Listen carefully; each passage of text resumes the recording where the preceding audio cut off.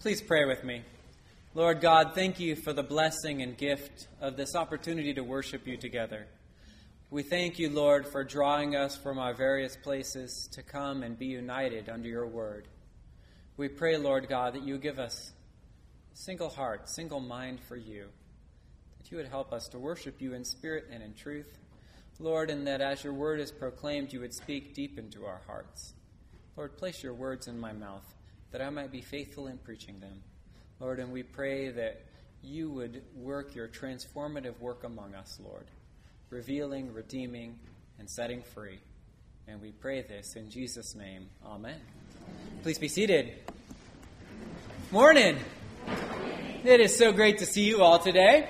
Well, as I get older, right, and I'm getting up there, getting down on the ground is getting harder and harder.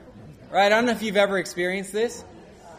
Right? And then once you get down, you're faced with the prospect of getting back up again, which isn't so pleasant anymore. Right? Yeah, I'm not as young as I used to be, so I'll tell you what, it is not as easy. I remember being 17, getting under my car to work on it in the yard. That was a piece of cake. Right? I didn't care it was a gravel driveway. I'd just jump under that thing, do the work, get out, feeling good afterwards. Man, now when I work on my car, I try and find things on the top of it, right? Like, how can I reach this from the top, right? Do I really need to get down on my back under this car? Because I know I'm going to get dirt dropped in my eyes and grease, and it's going to be miserable, and then I'm going to have to get up at the end, right? Getting down is just not what it used to be anymore. That would be a song, too. That'd be a good song. That's right. And so, but in our gospel passage, that doesn't seem to be true because these people seem to have no problem getting on their knees before Jesus Christ. In our gospel passage, we have the account of two different healings. The first one is Jairus' daughter, and the second, which is wrapped in the middle of it, is the bleeding woman. So Jairus, as you know, he's a leader in the synagogue. The synagogue was the place where the Pharisees would go to study God, to study the Scriptures, to learn about Him, to be encouraged, challenged, blessed. That was their place. And Jairus was a leader at a synagogue. He approaches Jesus and falls at His feet. He's in great need because his 12-year-old daughter is dying. He knows, though, that if Jesus will only come and touch her, she will be made well.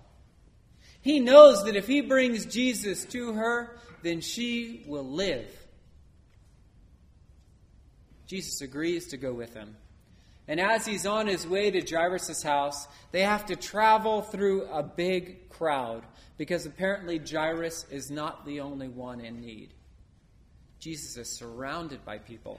And his disciples are going out in front, like the Secret Service, with their earpiece, pushing people out of the way, trying to make a path for Jesus to get through.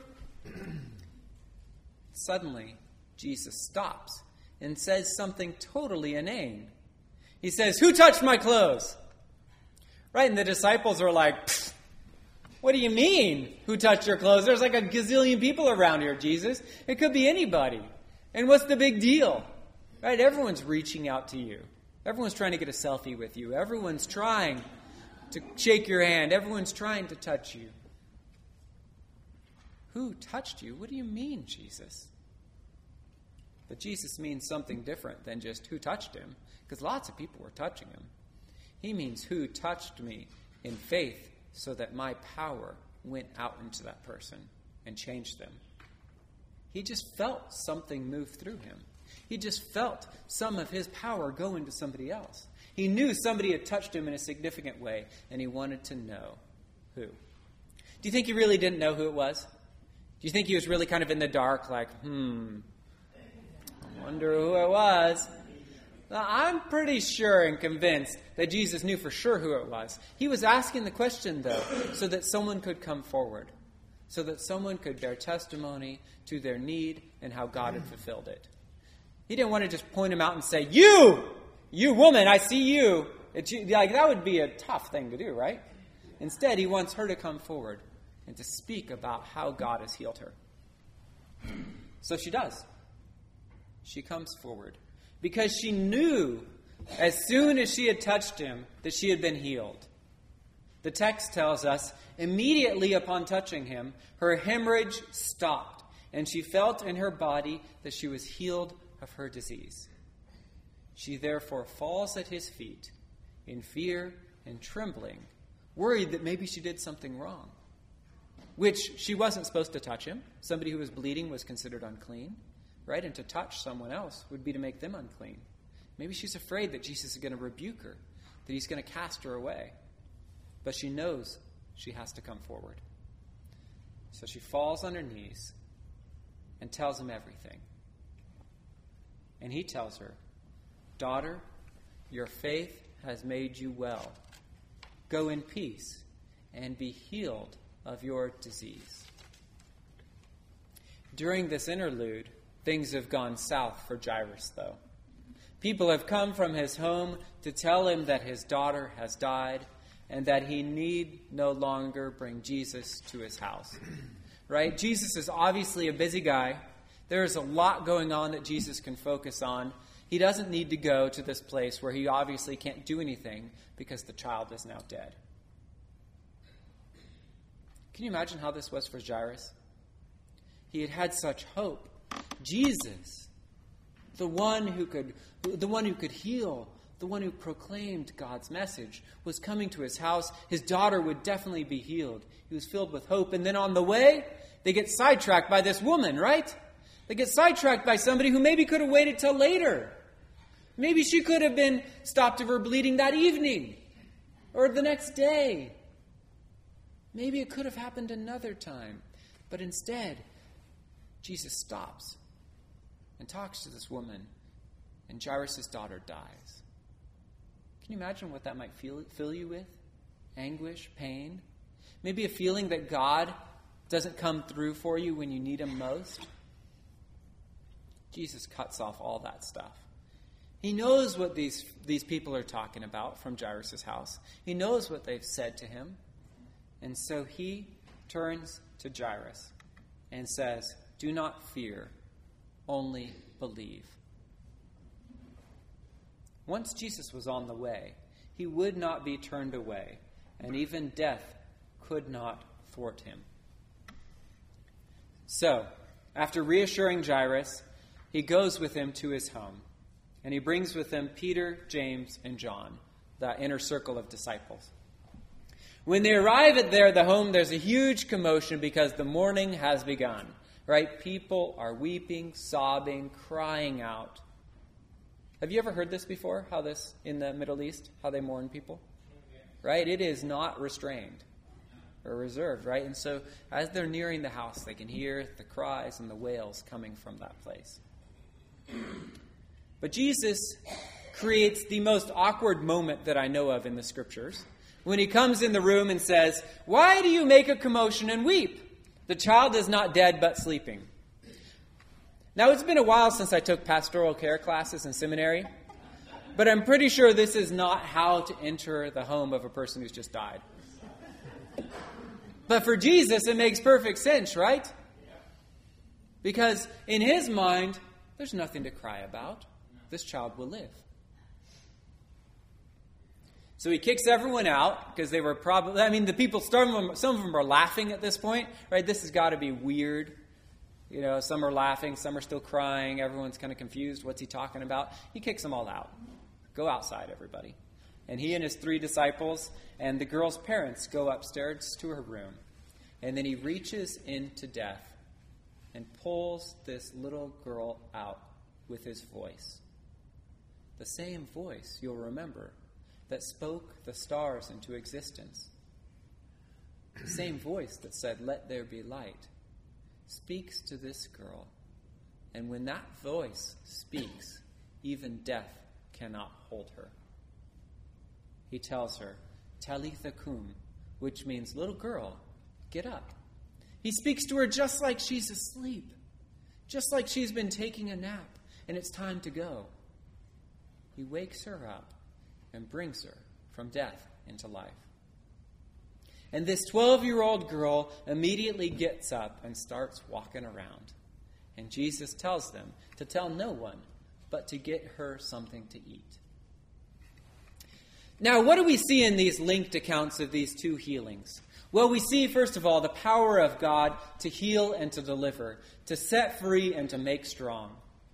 We also see some striking similarities in these two stories. Right? In both stories, the people fall on their knees before Jesus. In one, in the account of Jairus, he kneels before the healing takes place. He kneels before Jesus and begs him to come. In the bleeding woman, it's after she is healed, she falls on her knees before Jesus and tells him everything, all her needs and how he has fulfilled them. Also, both of them choose to believe even when it's difficult. For the bleeding woman, it would have been incredibly difficult to believe that anything could happen good for her.